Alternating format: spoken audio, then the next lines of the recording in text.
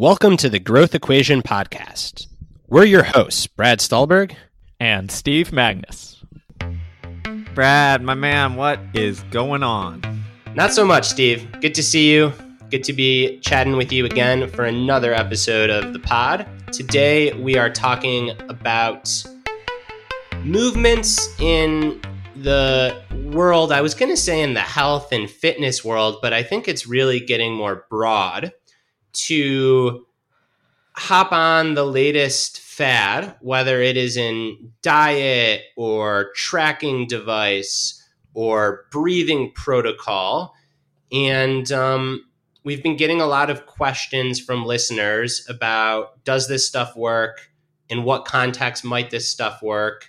Why are so many people so into these various things? And you know, we'll name some names, right? These are like your Fitbit, Whoop type trackers that are really exploding in the market. And a lot of people ask us our takes on these. So today we're going to discuss our take.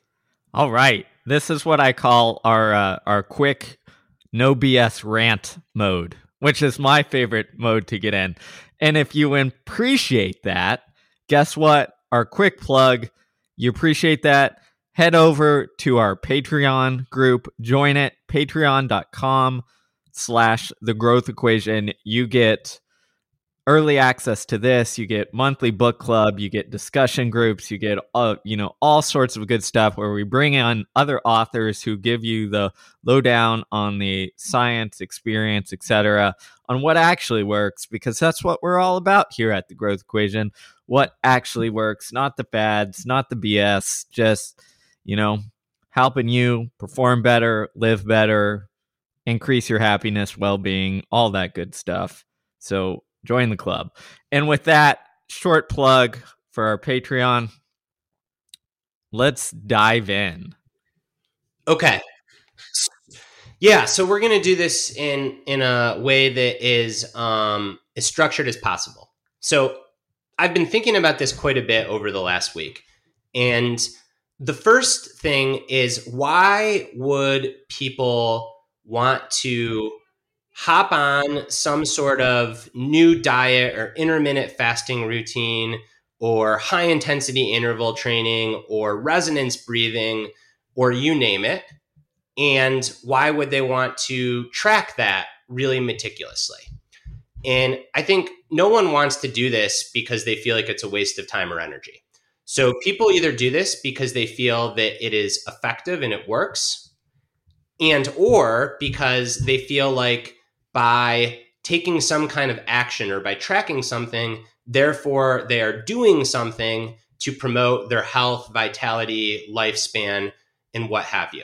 So it is an issue of both wanting to exert control over something that is very uncertain, which is health, performance, life. And it is also a hope for some sort of benefit from exerting control. So I think those are the two primary psychological drivers as to why people really do anything. And what we're trying to tease out is how much of these things are really just about exerting control and don't carry any benefit and perhaps carry harm versus do they work? And then the last layer, as long-term listeners of this show know, is it's not just do they work, it's do they work for whom, in what context, until when. So that's what we're going to try to unpack today. We're not going to sit here and bash various tracking companies. That is not our jam. What we are going to try to do is tell you what might be valuable when and what's not valuable. Yep. I mean, you summed it up really well. Do they work? How much control? Do we have this need for control, this need to get better, and then the context behind things.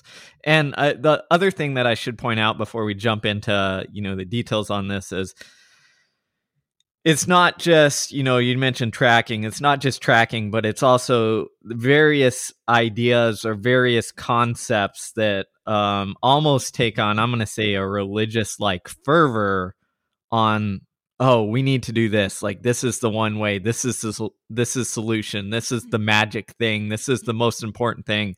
And I think people fall for that too, because it's easier to like go all in, get blinded, and believe something is the only thing, so that it like gets you energized and like allows you to keep going.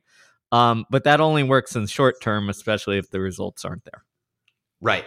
So what we always preach is the basics. They're simple, not easy. So what we can confidently say is the only evidence-based pursuits that help with performance, health, and lifespan, where those are the actual outcomes of the studies.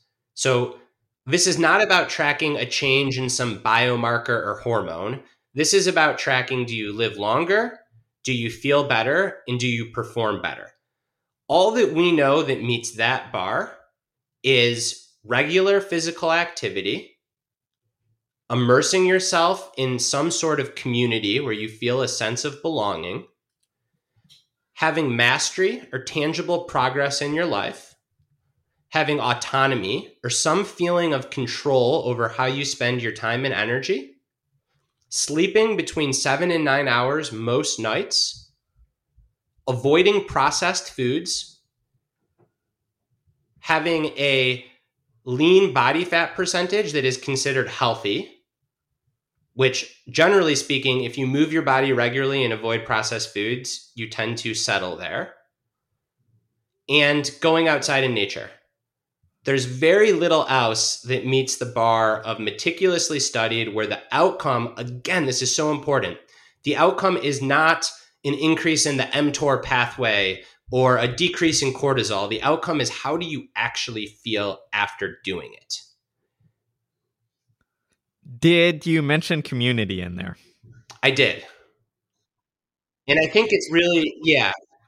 And in community is an important one because community incorporates lots of religious and spiritual pursuits where the evidence does show that they have quite a strong effect on lifespan. But since, and I talked about this a lot in the practice of groundedness, but that effect is consistent across Judaism, Christianity, Islam, Buddhism, Taoism. So it's not the specific prayer that's improving someone's life. It's the felt sense of belonging to a tradition, and ideally certainly before COVID, to like a group of similar people with the same beliefs. So that's what we know works. Now, the biggest complaint that I get, Steve, when I tell people that is, well, look at you, like you're fit, no wonder you've never had to diet. You just have good genetics. Like, how dare you tell me it's as simple as just moving my body and avoiding processed foods? What do you say to that person that then wants to try intermittent fasting? It's a good question. I mean, first off, I empathize with that in the sense that, yes, like genetics plays a role and like all of that good stuff. And I was blessed with genetics that related me to be a good runner and all that good stuff. But if you look at the research, right, and you look at the data on successful diets, especially, there isn't any that shows that one specific diet works better than anything else over the long haul, right? When it comes to diet, what you can consistently, adopt over a very long time works best, right? And I think that there is the key instead of sitting there searching for the perfect thing. It's almost related to some of the work we've done in terms of pursuing passion to a degree. Because if you go in with a mindset that is like, oh, I've got to find like, that one true love, that one true thing that I'm passionate about, you're going to fail. It's going to backfire. Like the research Right. is very clear. Right. If you take that same approach to diet, like, oh, there is one answer, this is the magic bean here, like I've got to find this, you're just setting yourself up for failure, in my opinion. Right. And we do know, to be clear, like intermittent fasting, there was a study published in the New England Journal of Medicine that so many of like the, I don't want to say bro science, but like podcasts that fashion themselves as really innovative, they all talked about. And what that study showed is that intermittent fasting can increase this pathway called mTOR in the body, which Steve would know better than me from his long ago background in exercise science, has to do with like ability to generate good metabolism and is healthy. And a bunch of other things also can help with mTOR, such as like sleeping and exercising.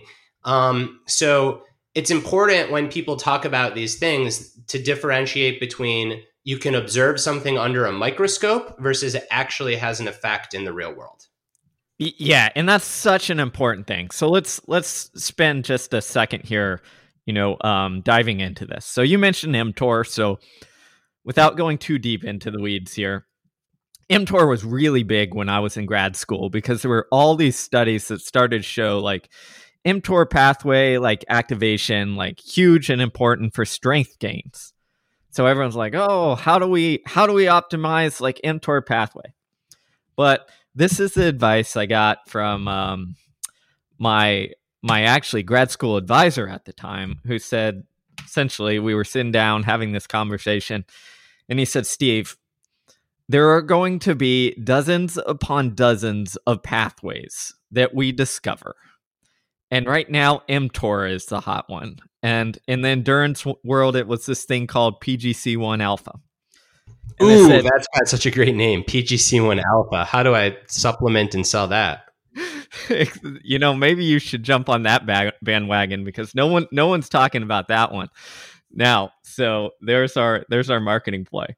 But his point was pretty simple. It's like, I'm not discounting the pathway, but he said the important thing to do is to not get lost in the details, and we need to connect the high level functional change, and then look all the way down to the pathway and come back up. Okay.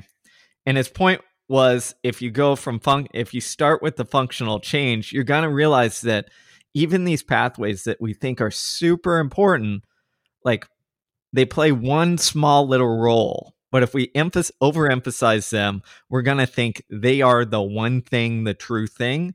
And the reality is we have so much work to discover on how all these things, interconnect.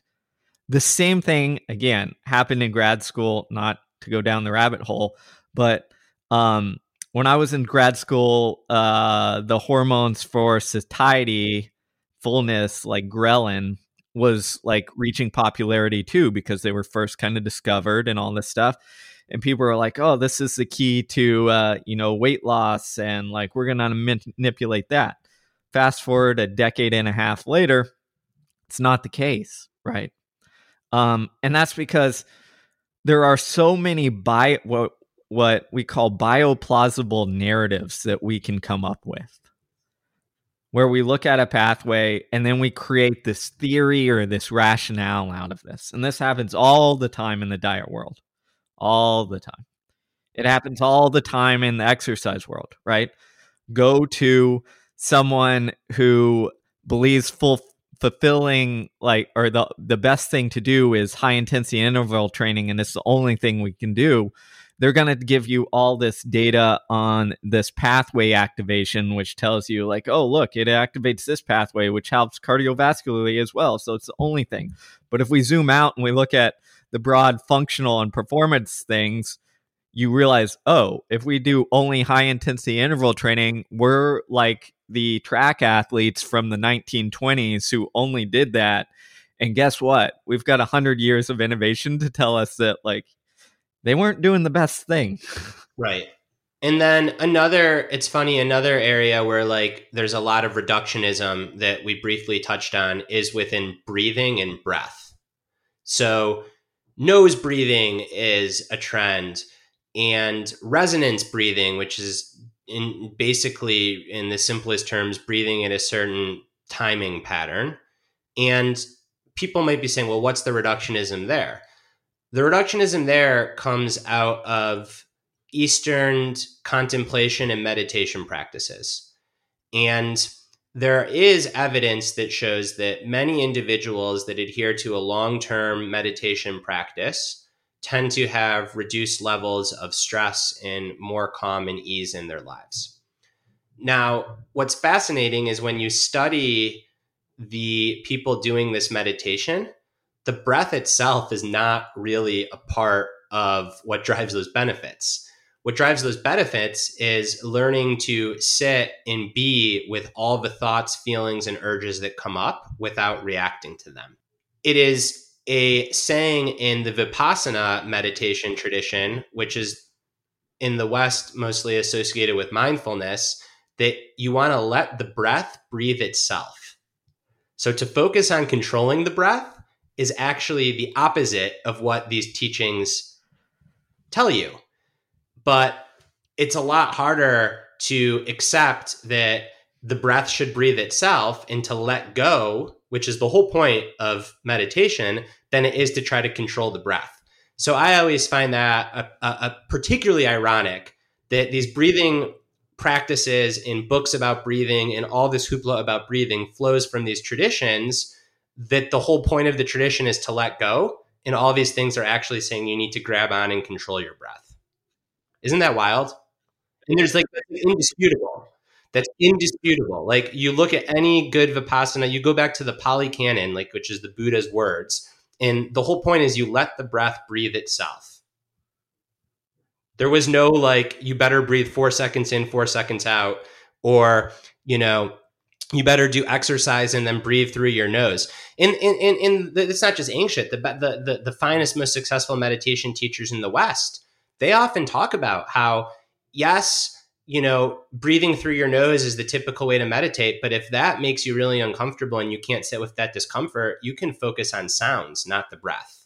So there's nothing magical about that thing. And then I think Steve can speak better to it than me, but if I remember right, in the fitness world, right around the same time, like breathing out of your nose was taking off, there was this study that showed that the best way to oxygenate for peak performance when you're tired is to put your hands on your knees and take huge breaths through your mouth. Yeah, so I'm gonna tackle. I'm glad that you tackled the meditation kind of ancient practice side. I'm gonna go down the exercise route, and I'm glad you set me up with that. So we'll start there.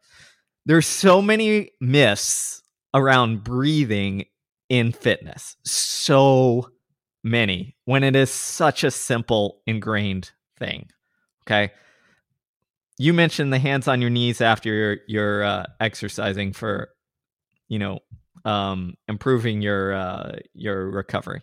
Well, think back to maybe middle school, high school, when you're out at PE class, you're doing something hard. Maybe you run a mile physical fitness test. You finish up. What do you naturally do? You kind of collapse a little bit. Hands go on your knees. Maybe you even go all the way to the ground. Whenever I raced a mile, I fell to the ground afterwards, just laid on the ground. Okay. And then inevitably what happened is probably you had some PE coach, some soccer coach, some track coach who yelled at you and said, like, there was no air down there, like hands above your head, like put them on, stand up straight. That's how you get your oxygen in. That's completely wrong. Okay. Completely wrong. Now, why is that? Well, let's think about it. Your hands go on your knees. Okay. You bring your heart down lower so it doesn't have to pump against gravity, right? And you put yourself in a better, like rib cage and all that, in a better position to get in air when you're doing essentially deep breaths, trying to get in air and push out CO2. Okay. If you collapse or find yourself on the ground, why are you on the ground? Simple. You really don't have to work against gravity, right? You're on a level playing field. Great. So myths about breathing. Well, what about this nasal breathing thing? Okay. Recently, again, but it's been going on forever in the exercise world, there's been this push of like, oh, breathe through your nose, helps with oxygenation, all that stuff.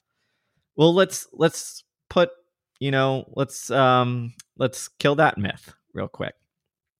First off, when you're running or when you're exercising moderately hard, we'll say, breathing in and out air is not the limiting factor. Okay. It's not. It really doesn't matter how you breathe in or out when you're doing something easy to moderate. As we gain or increase our effort level, however you can get in air, and more importantly, actually, is out CO2 is however you can do it is how you need to do it. And if you look at the studies, if you look at how people function, when you're going for a walk, when you're going for a jog, and it's very easy, yeah, you can get away with nasal breathing, but there's no benefit to it. It doesn't change anything. It doesn't do any of these magic things that people say. But once you get past a certain threshold where you actually have to, your breathing rate goes up, you need to get in air and out CO2 in whatever way possible. And if you are doing it only through your nasal cavity, you are, again, at higher intensity, you are limiting your performance. You are making yourself worse. So whenever someone says, hey, I need to breathe through my nose and this is what I'm training, I tell them, stop. It's not worth it. Breathe through whatever orifice you can get in air and get out CO2. Stop overthinking it. It doesn't do all these things, right? And there's a myriad of things, and I've heard them all. And yeah, sure, maybe you get slight air filtration through your nasal cavity better. But guess what? When you're exercising and air is going in and out so quickly, it doesn't really matter. And I've even heard stuff again on it changes because we breathe through our mouth, it changes our airways and our teeth and all that stuff. Well, guess what, man? My dad was an orthodontist for 45 years, and most of that really matters. But everything, that's the thing, everything changes your teeth. If you eat food, it changes your teeth. So I think this comes back to what's the so what? And if the so what is it changes your teeth, well, in what direction, and to what extent does it change your teeth?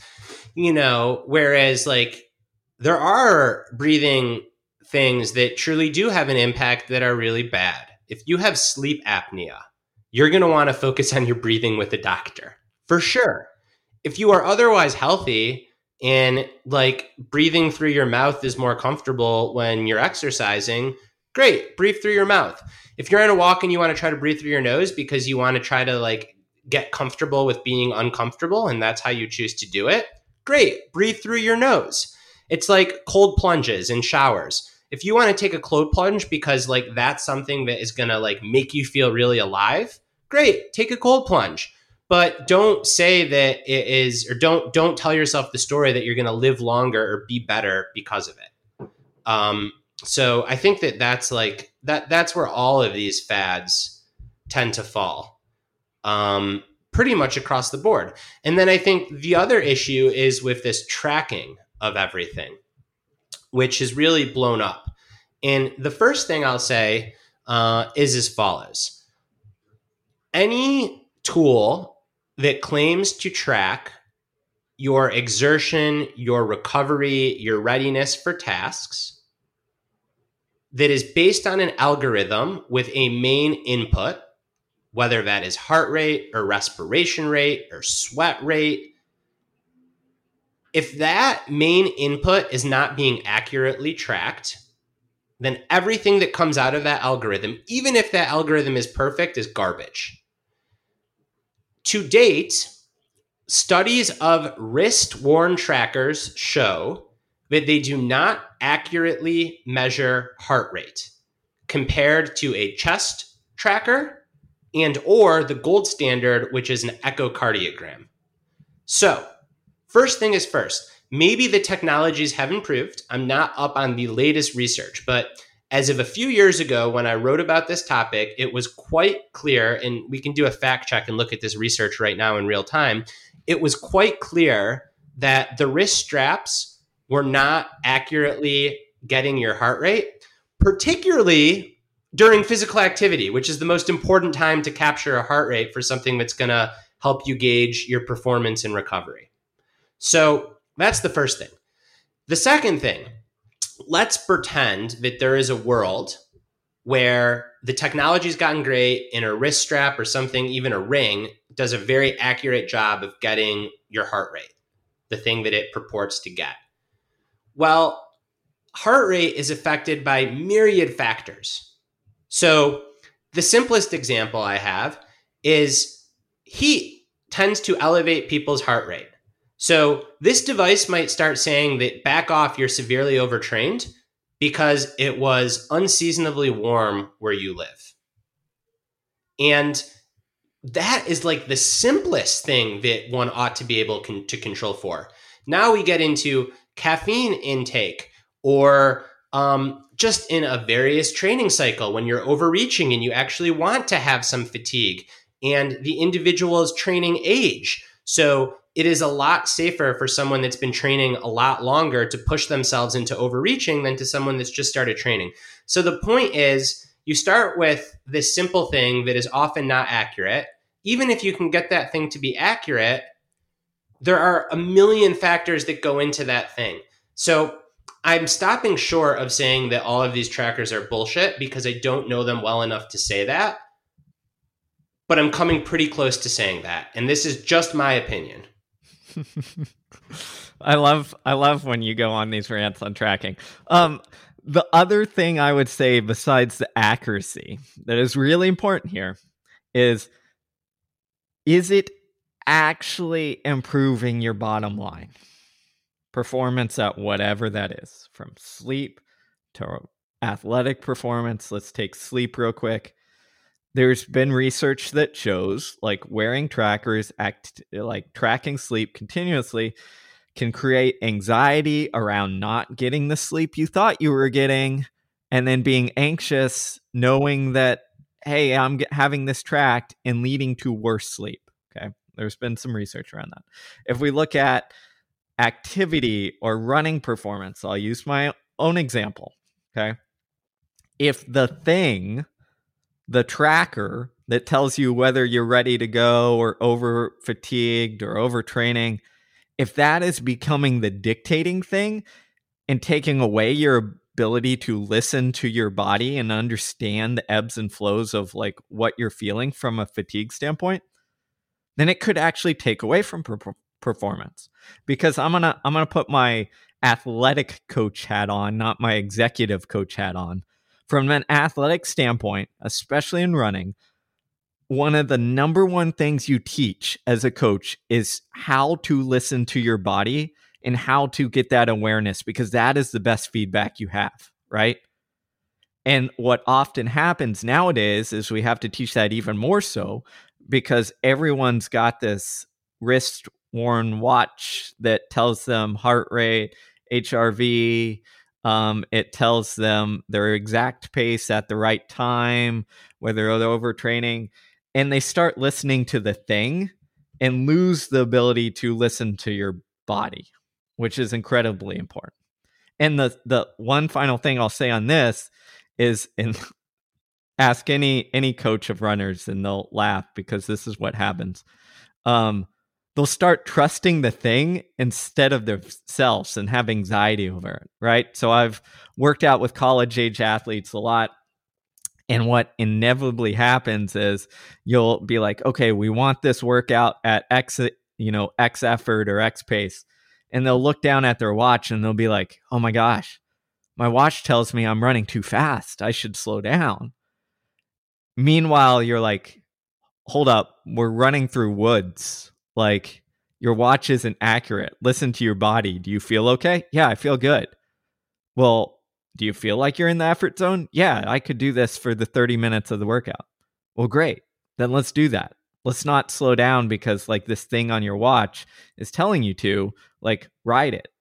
See what happens.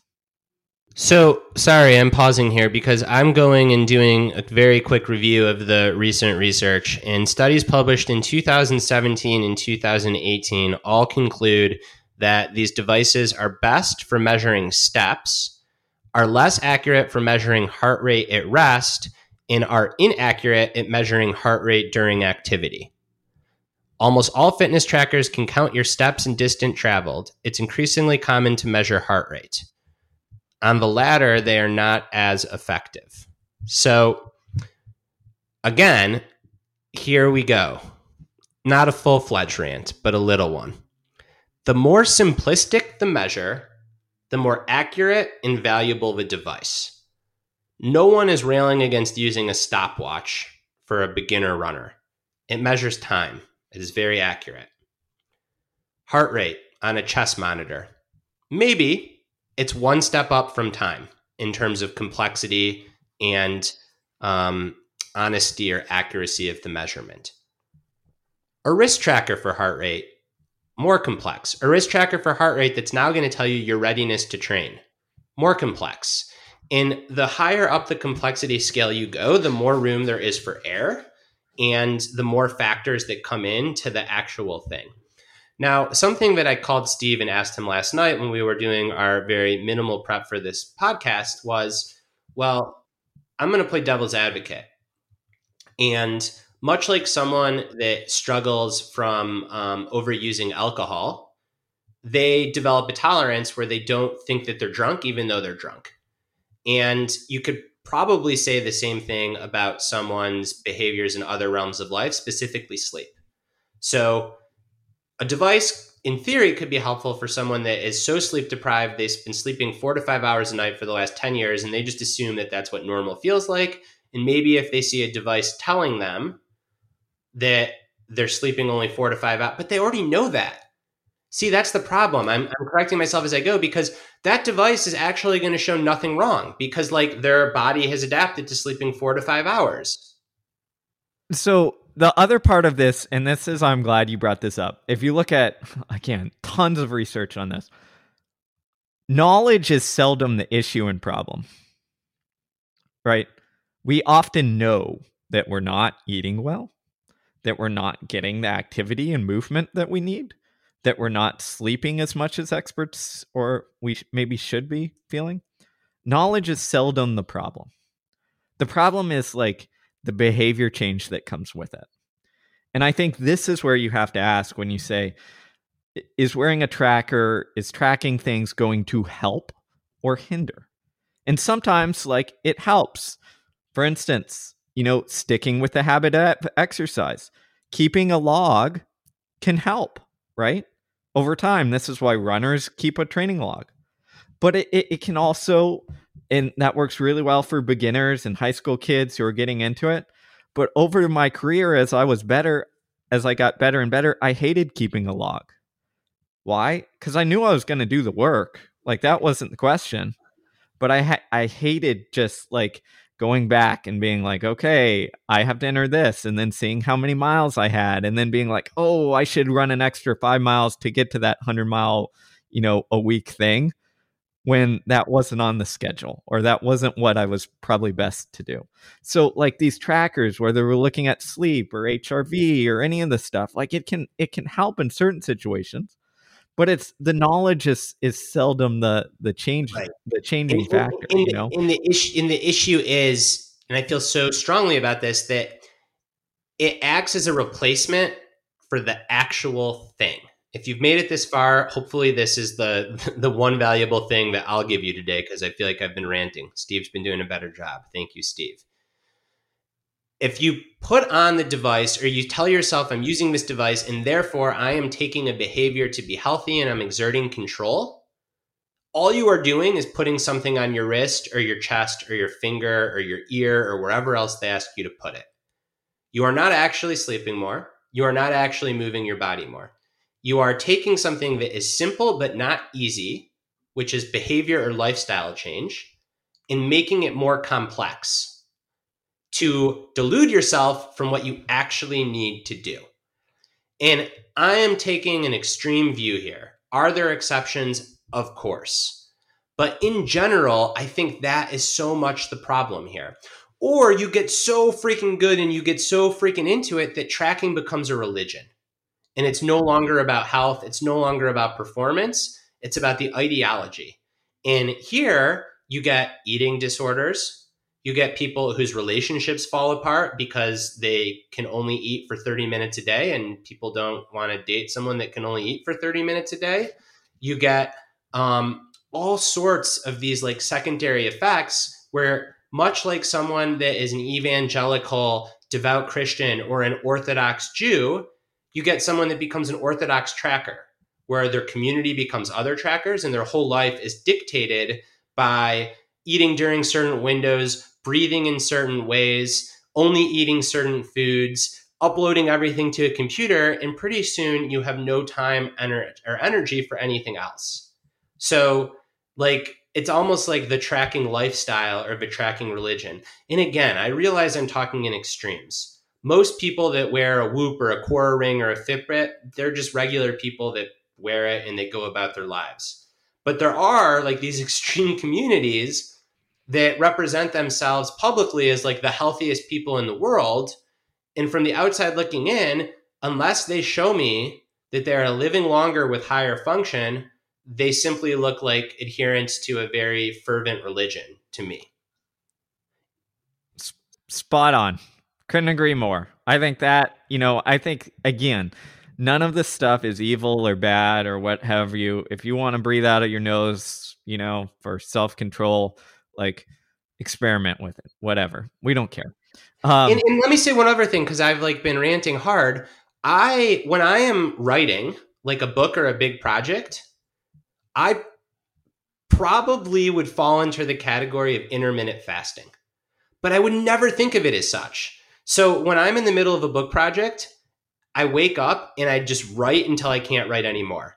And if I eat a big breakfast or really any breakfast, I don't write as well. I feel kind of fatigued. I get distracted. But I don't consider that like intermittent fasting that's going to make me live longer. That's just like how I get most alert to write. And now that I think about it, the funny thing is it wouldn't count as intermittent fasting because every morning I snack on granola and cereal while I make my coffee that has milk in it. So like, that's the point. Like the thing is I don't eat a lot of food because for my body type and my psyche, eating a lot of food in the morning before writing makes me tired. But that's it. And that's just me at this phase of my life. And I am snacking on granola. And the granola is probably pretty high caloric. So who knows? Maybe I am eating. Maybe what I mean to say is like I can't eat dense food. But the point is I'm not selling it as like, oh, by fasting, this hormone that affects creativity and energy gets upregulated. And the hormone that so therefore, like, because I fast, I write well. No, it's like that's a routine that I've fallen into and it doesn't do any harm in my life. Back when I was running a ton in college, we pioneered fasted training, right? Because you'd wake up. I remember in college, we'd meet every morning. We'd have afternoon practice, but the rest of us who were running a ton, there was a handful of us, had to get in a morning run in order to get our mileage in. So we would have 9 miles in the morning, and we'd meet at 7:00 at the corner of the street. And we're college kids. We're trying to get our sleep. We're running 100 miles a week. We're exhausted, all that stuff. So we would push our sleep into the last possible minute. So I would literally roll out of bed at like 6:45, 6:50, like down some water, throw on my running clothes, like, take a pee, and then like jog down the street to meet everyone at 7:00 at the corner. And that didn't include food. Why didn't it include food? Because I didn't want to wake up the 45 minutes beforehand to like snack on something, give myself a little bit of time to digest it, and then get going. So we'd run quote unquote fasted for 9 miles every morning, and then we'd come back and eat breakfast. But the point is, it's the same with your example. Like, was I pioneering this stuff? Was I doing it to enhance stuff? No, we were doing it because like, that is how we could, get our 9 miles in. And the other part I would say is how people would say like, oh, how could you run 9 miles without, food and stuff like that? It's because you had a bunch of college kids who were running about 100 miles a week, and we were adapted to be able to do like lots of exercise and crazy things. And 9 miles wasn't that hard. It was normal. It was like going for a walk. Yeah. And the last thing it's probably not the last thing, but the next thing that I'll say here is, are there people for which certain ways of living in the health and fitness realm make sense? And the answer is yes. If you have type 2 diabetes, if you have high cholesterol, if you have a family history of Parkinson's, like these are medical conditions that under the guidance of a medical provider that specializes in these conditions, you might change how you eat and how you move your body, perhaps how you sleep. I don't know. I'm not a physician or a nurse.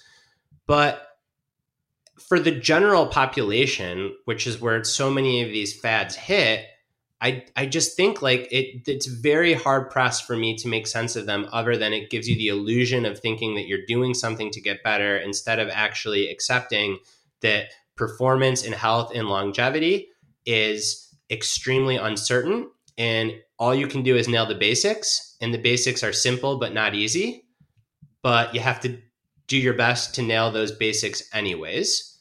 That's the first thing I'll say. And then the second thing I'll say is at a population level, you could look around and say, well, yeah, like clearly, like what we're doing is not working. You've got obesity and overweight and over 2/3 of the population. You've got all these issues, but the solution isn't like a specific diet.